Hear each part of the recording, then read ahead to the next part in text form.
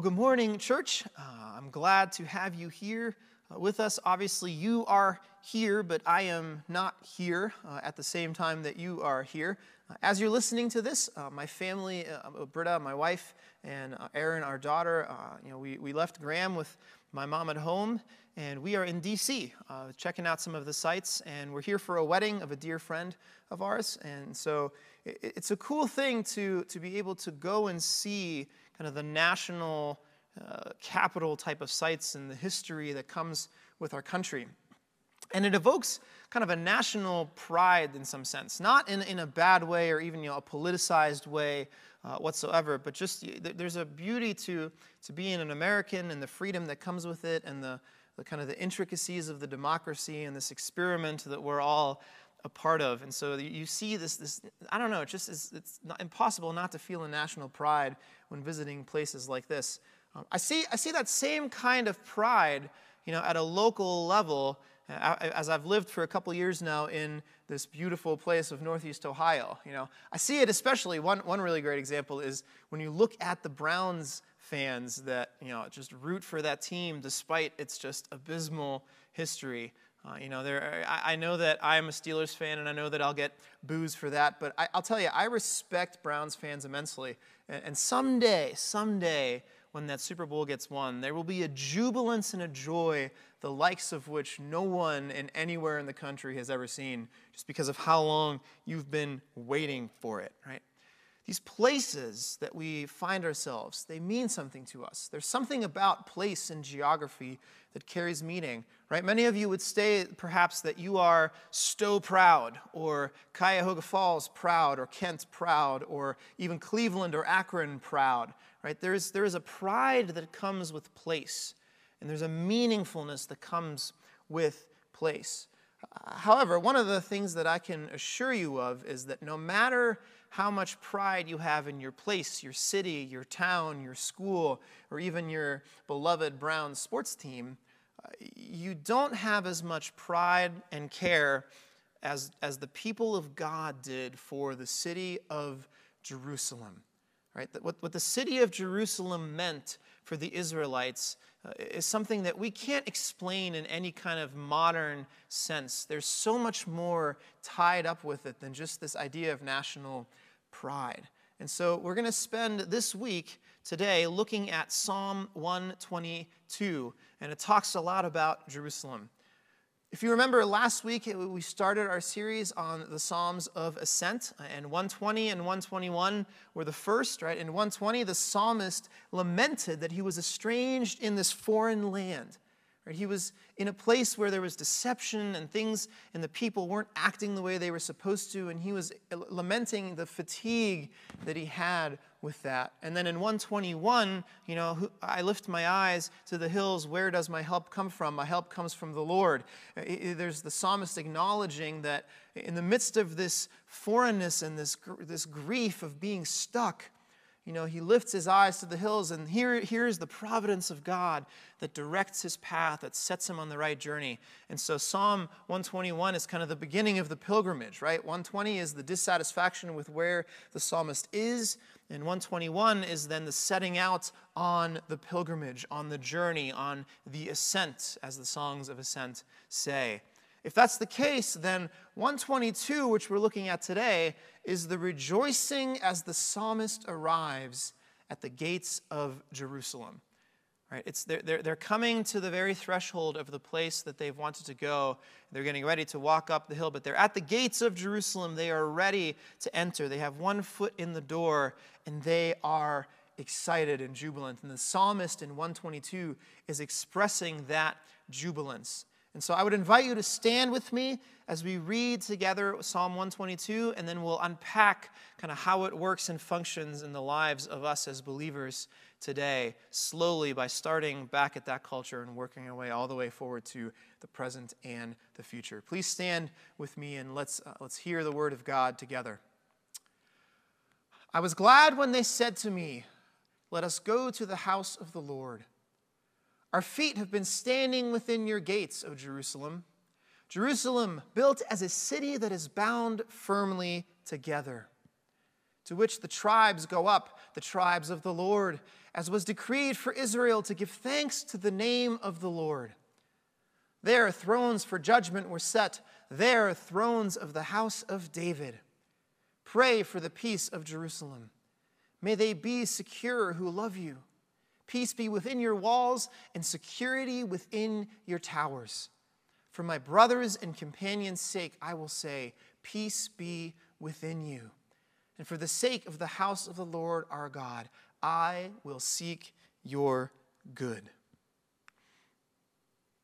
The psalmist that is listed here, it starts with a psalm of ascent, and then it lists the author as King David. This is not a definitive thing. We don't know 100% that it's David, but most scholars would agree that it's at least likely. There was a movement to kind of discredit that for a while. There was many that believed that David wasn't the author, but more and more people are starting to think that that was a likely scenario, and so we'll assume that David wrote this. And it's interesting because it would especially be appropriate that David is the author of this psalm concerning the influence that David has had on the city of Jerusalem.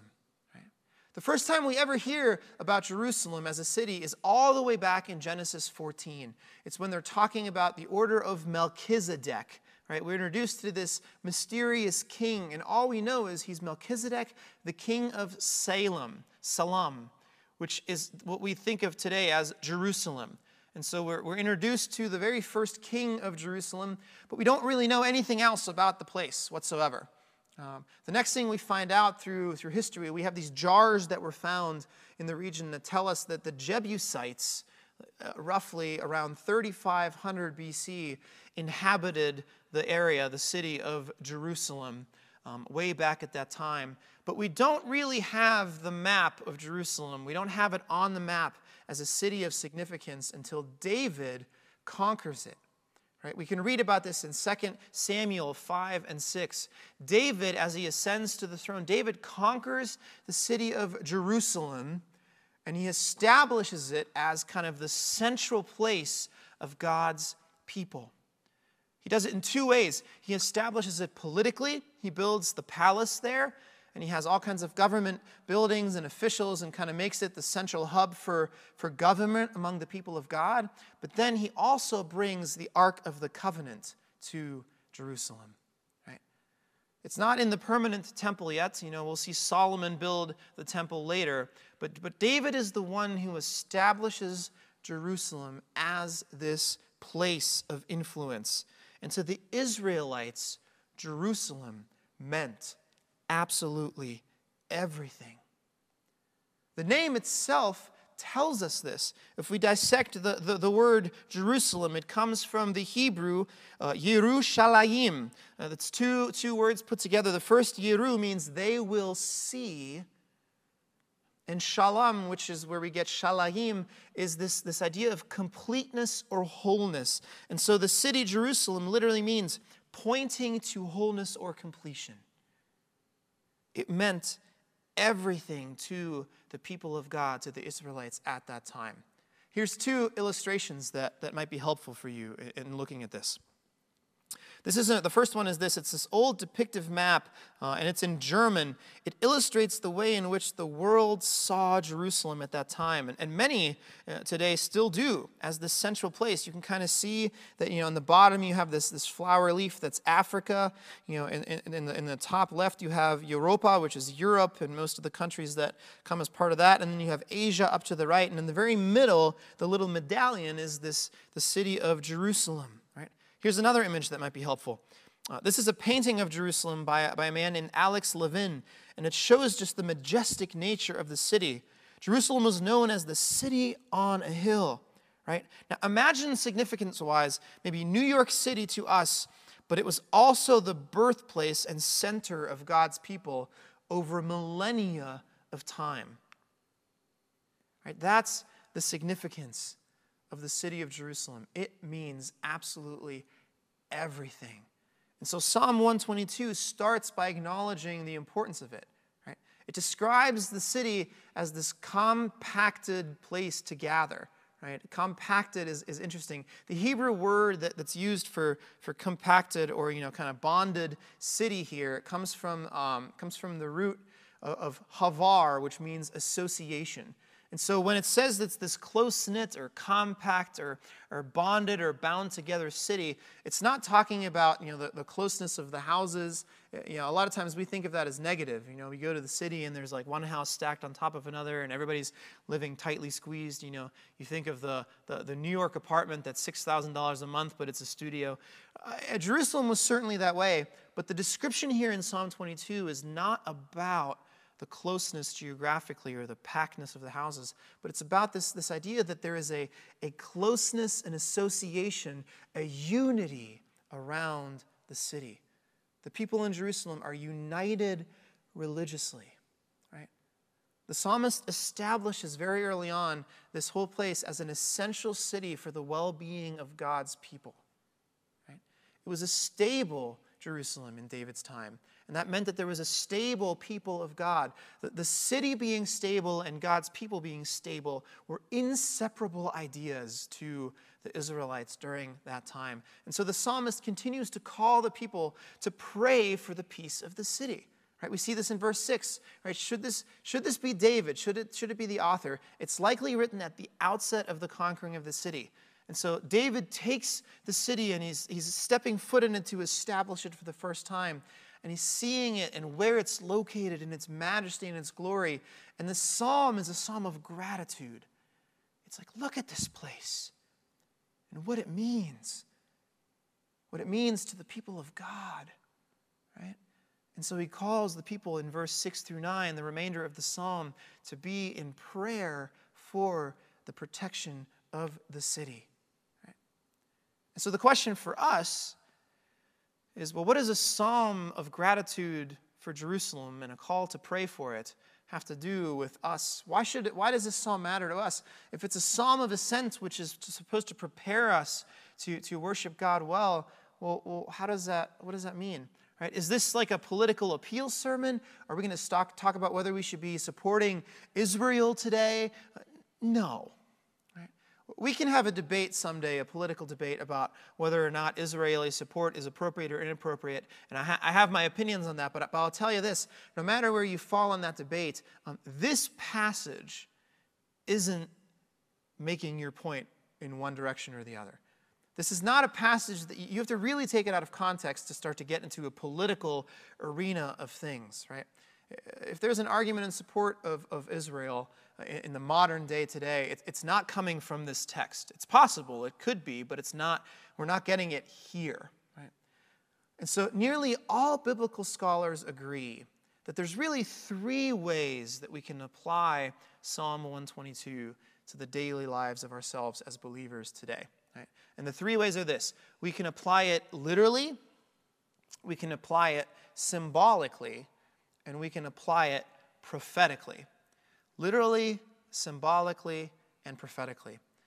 And as we seek to apply this Psalm of Ascent to our own kind of pilgrimage up the mountain of this life as the people of God, we'll look at all three of those as we spend the rest of our time together. Right? From a literal standpoint, the city of Jerusalem was a brilliant move that in many ways saved God's people. Right? If you recall back to when we were covering the book of Judges, back in the beginning of this year, one of the things that you would have noted is that it ends really dark. Right? For us to get hope from the book of Judges, we had to go to the book of Ruth and see the little ways in which God was working in small parts of the area of God's people during the time of the Judges. Right? We don't actually get a happy ending at the end of the book. Instead, what we have at the end of Judges is a civil war among God's people. Right? The tribes are fighting one another. Right? They're taking sides and battling and waging war and killing one another in a senseless way. There is strife and anger and malice happening amongst the people of God. They are not united as we sometimes think about, like there's God and his people always together. Right? They are split apart. And so David, in all of his wisdom, establishes the center of God's people in Jerusalem. Why is that significant? Jerusalem geographically wasn't in any area of any of the tribes. It wasn't on any tribal region land. It was its own separate thing. And so when the people of God from the various tribes would come, there wasn't a single tribe that had ownership of the city of Jerusalem. It was a place for all to come. Right? It was this massive symbol of unity because no one was on the home turf, on the home team, when they came together to Jerusalem. So when the people of God from the various tribes and lands would come together in pilgrimage to Jerusalem, they all were arriving there together. There wasn't like, oh, and this is like the tribe of Benjamin is hosting every year because that's where Jerusalem is. No. And so it brought a unity. Every tribe had a sense of ownership over this area. Right? And so it was a brilliant move on the part of David to establish the center of God's kingdom at the time, right? in a place that was neutral ground to the warring factions and tribes of that time. Right? So it brought unity. Unity was a real key ingredient to the city of Jerusalem. The other thing it brought was peace. There was a peace that came. It was a wellspring of peace and justice for the people of God. Right? Verse 5, their thrones of judgment were set, the thrones of the house of David. Right? And so we resound with the people of God in history that prayed for this city. More importantly, what it meant for God's people, this bastion of hope and peace. And so we do rejoice. We do heed the call of David from a literal standpoint to rejoice for the city of Jerusalem. For in many ways, it saved the people of God at that time. It brought unity to the tribes of the Israelites. And it brought a peace in a lot of ways. It's part of what made the rule of David so successful, as much as he had shortcomings in personal life. Right? He ruled really well. Now, it's not perfect. Right? The city of Jerusalem has its faults. As a matter of fact, just a few generations later, you're going to see the split happen with Jeroboam and Rehoboam, where the kingdom split and Jerusalem suffers. And they go and set up an alternate kingdom in another place, and now there's factioning again. And ultimately, you're going to see the city of Jerusalem destroyed, right, as the Babylonians conquer and captivate all of the remainder of God's people, and they go into exile. I've talked with friends and folks who have visited Jerusalem. I haven't had the pleasure yet, but they've put their hands on the stones of the walls that have been rebuilt after those from exile got to go back. Right? Jerusalem wasn't perfect. It didn't solve all of God's problems, but it started to. It was something. Right? Just like the sacrificial system of God's people in the Old Testament was something.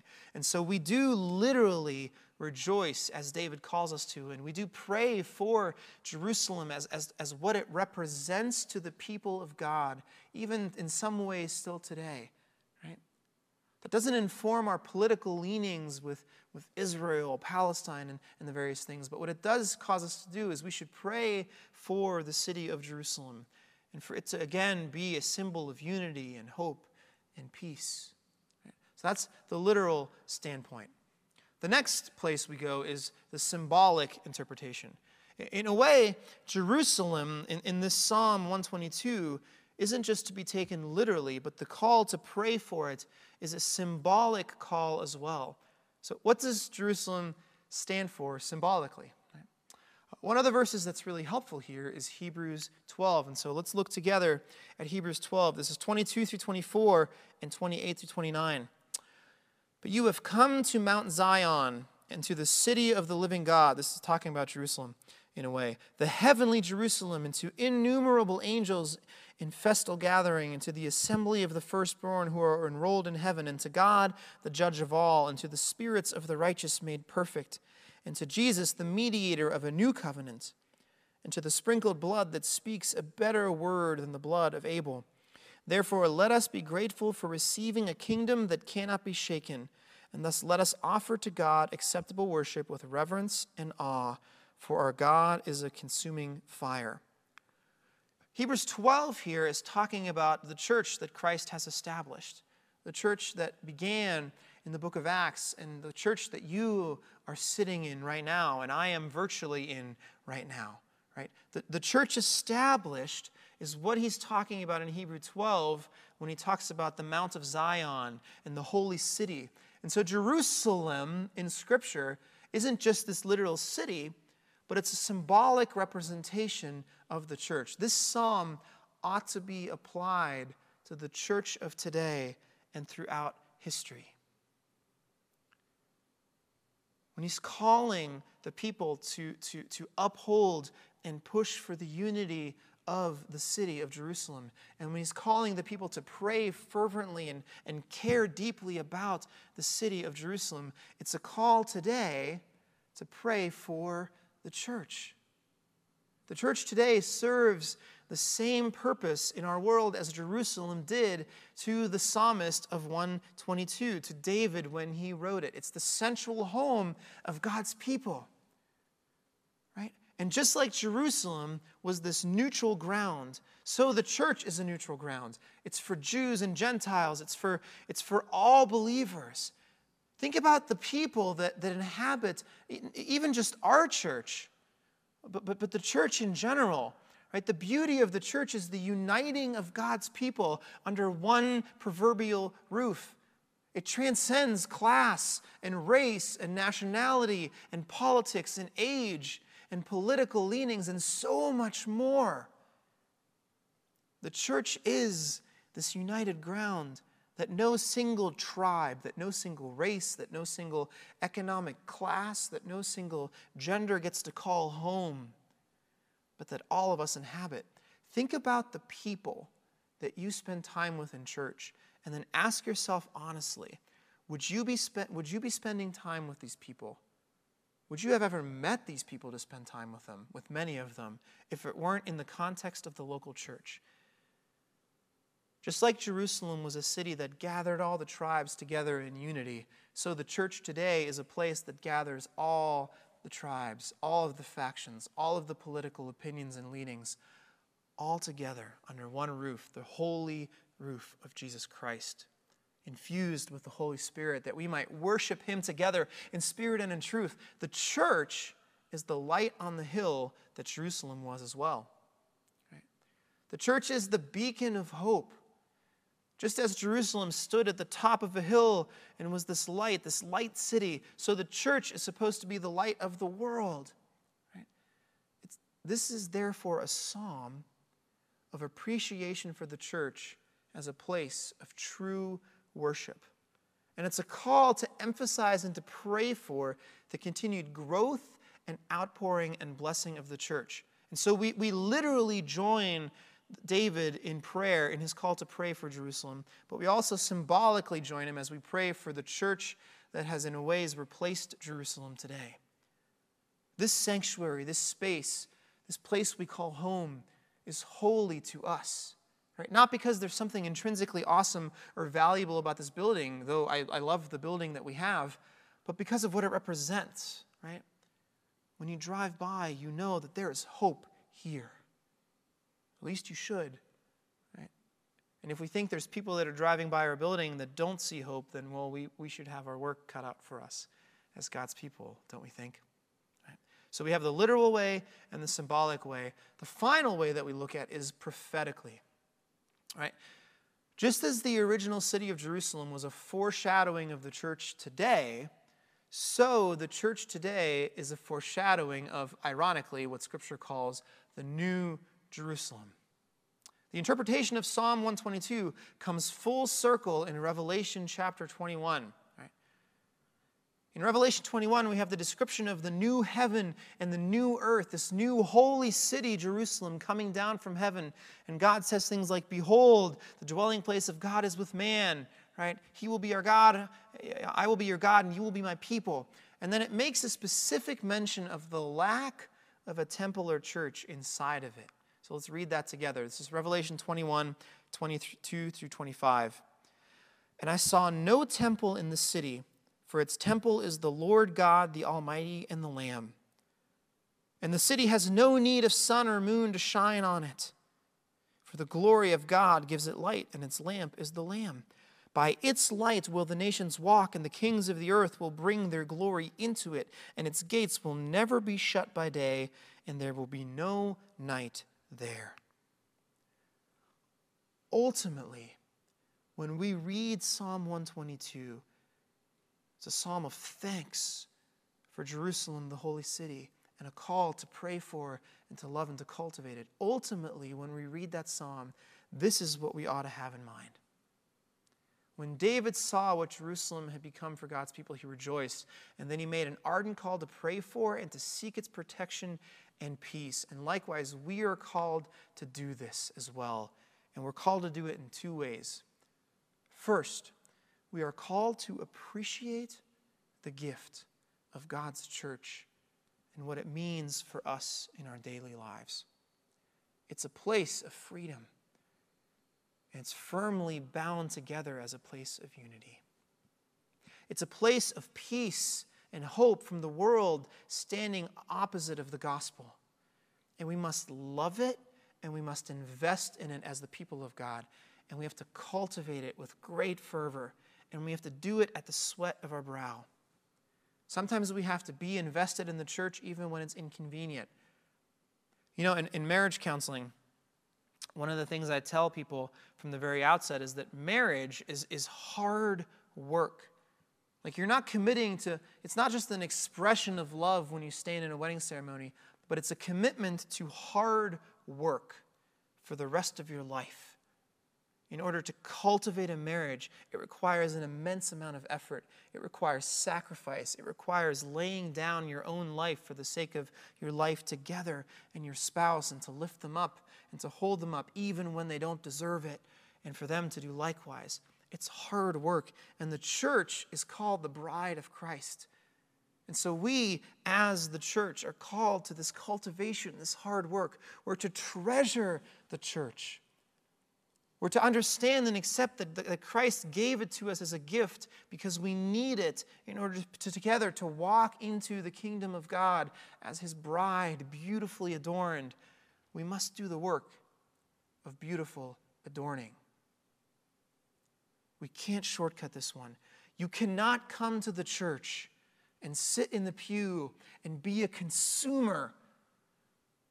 You come in late, you sit in the back, and you listen to the sermon, and you go out and you feel like you've done your church for the week. That is not how it works. And if that's how you're operating and you feel like there's a stagnancy in your faith, I got news for you. It's because there is. Because you're not cultivating. You come to church, but you're not loving the church. Our job, our calling as God's people is to see the church for what it is, to fall in love with it, and to invest in it and cultivate it. Right?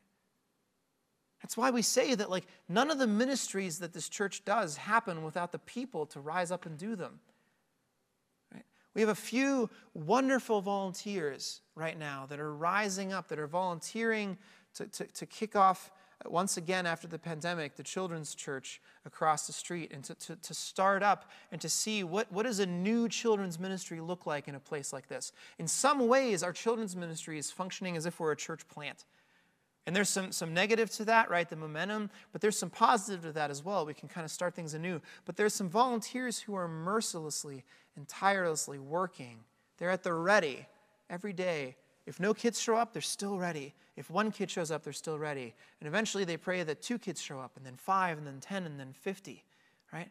But there's people that are investing so that the church can do its work of peace in the community and in the world in which we find ourselves. That is the call that is on each and every one of us. And so first, I think if you read this psalm, the thing that you should take away is you are called to be an investor and a cultivator in the church of God.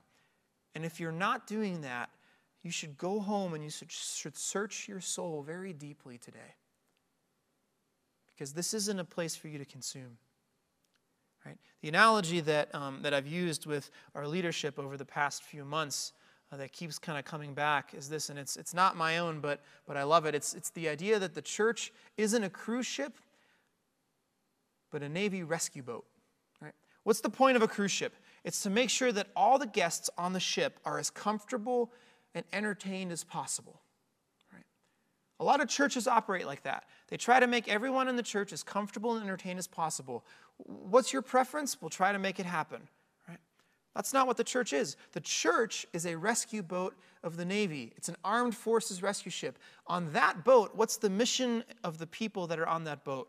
It's not to make them comfortable, right? We don't really care if the people in a rescue boat are comfortable. The goal of it is to pull as many dying people on board as possible, as quickly as possible. If people are uncomfortable, that's relevant. And we know that there are people dying out there, and so we're out in the waters and we're pulling people in. And once we pull somebody in, we don't give them a comfortable meal. We get them life support, we get them up and running, and then we teach them how to pull other people in themselves. That's the way the church ought to function. That is the role it serves today. And so if you're here and you're coming, if you're a member and a regular attender, or if you're a visitor who's been around for a while, your job is rescue operator. You're not a cruise ship sitter or a Bible study attender. You're a rescue operator. Your job is to lean over the boat and pull dying people in. And if it makes you uncomfortable in the process, that's okay. We're fine with that, right? It's not our goal as leaders to make people uncomfortable, but at the expense of pulling people in, at the expense of sharing the gospel to the world, we care far more that the gospel is shared than that you are comfortable. That's the way the church should be, and you should be a part of it because God calls you to.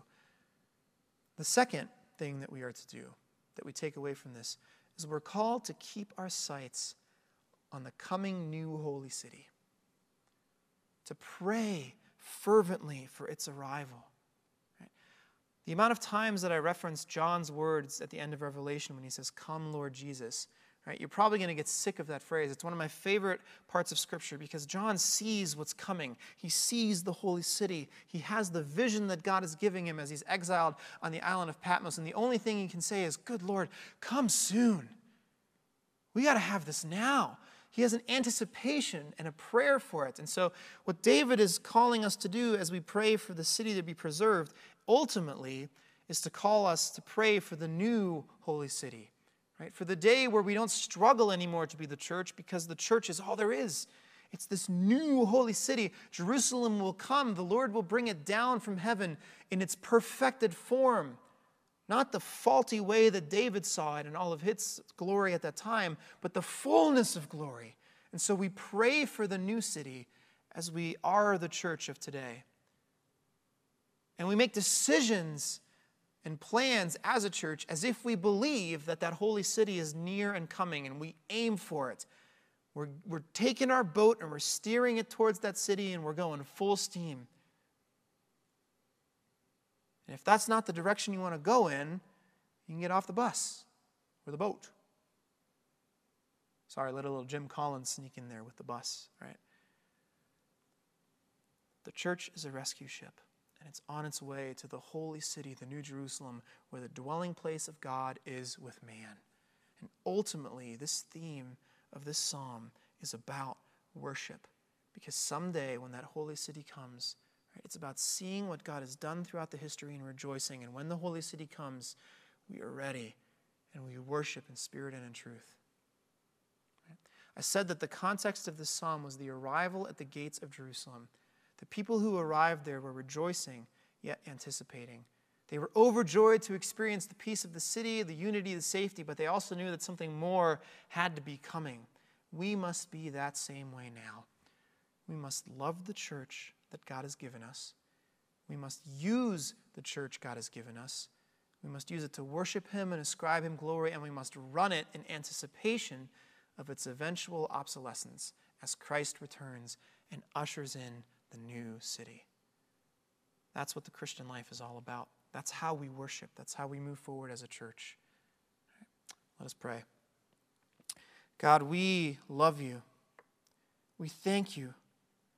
We thank you that you gave David the holy city, Jerusalem, to be a place of unity for the people of God and to be a foreshadowing of the church of today and the new city of tomorrow. Lord, we praise you that we have this place, the church, this establishment that you have given us to be your holy bride, that we get to be with you, commune with you, experience your grace through the means of grace like communion and baptism, but also through the body of believers as we just get to be together in Christian community, to spur each other on, to have encouragement and love and care.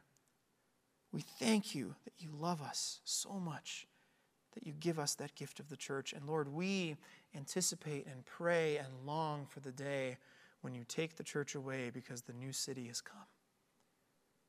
We get to walk with you and talk with you and experience the joy of living in a place where there is pain no more and suffering no more. Thank you for that outpouring of love and grace and mercy. We pray that we might press into it. We pray that you would equip us and strengthen us and encourage us and remind us and spur us to live as the church that you have called us to live, that we would make decisions and risk in holy ways because we think that you are calling us to go places, that we might be a church that prays for the direction we should go and then moves in that direction with an abandon because we trust you to continue to love us and to fulfill your promises. We love you and we praise you. And all of God's people said, amen.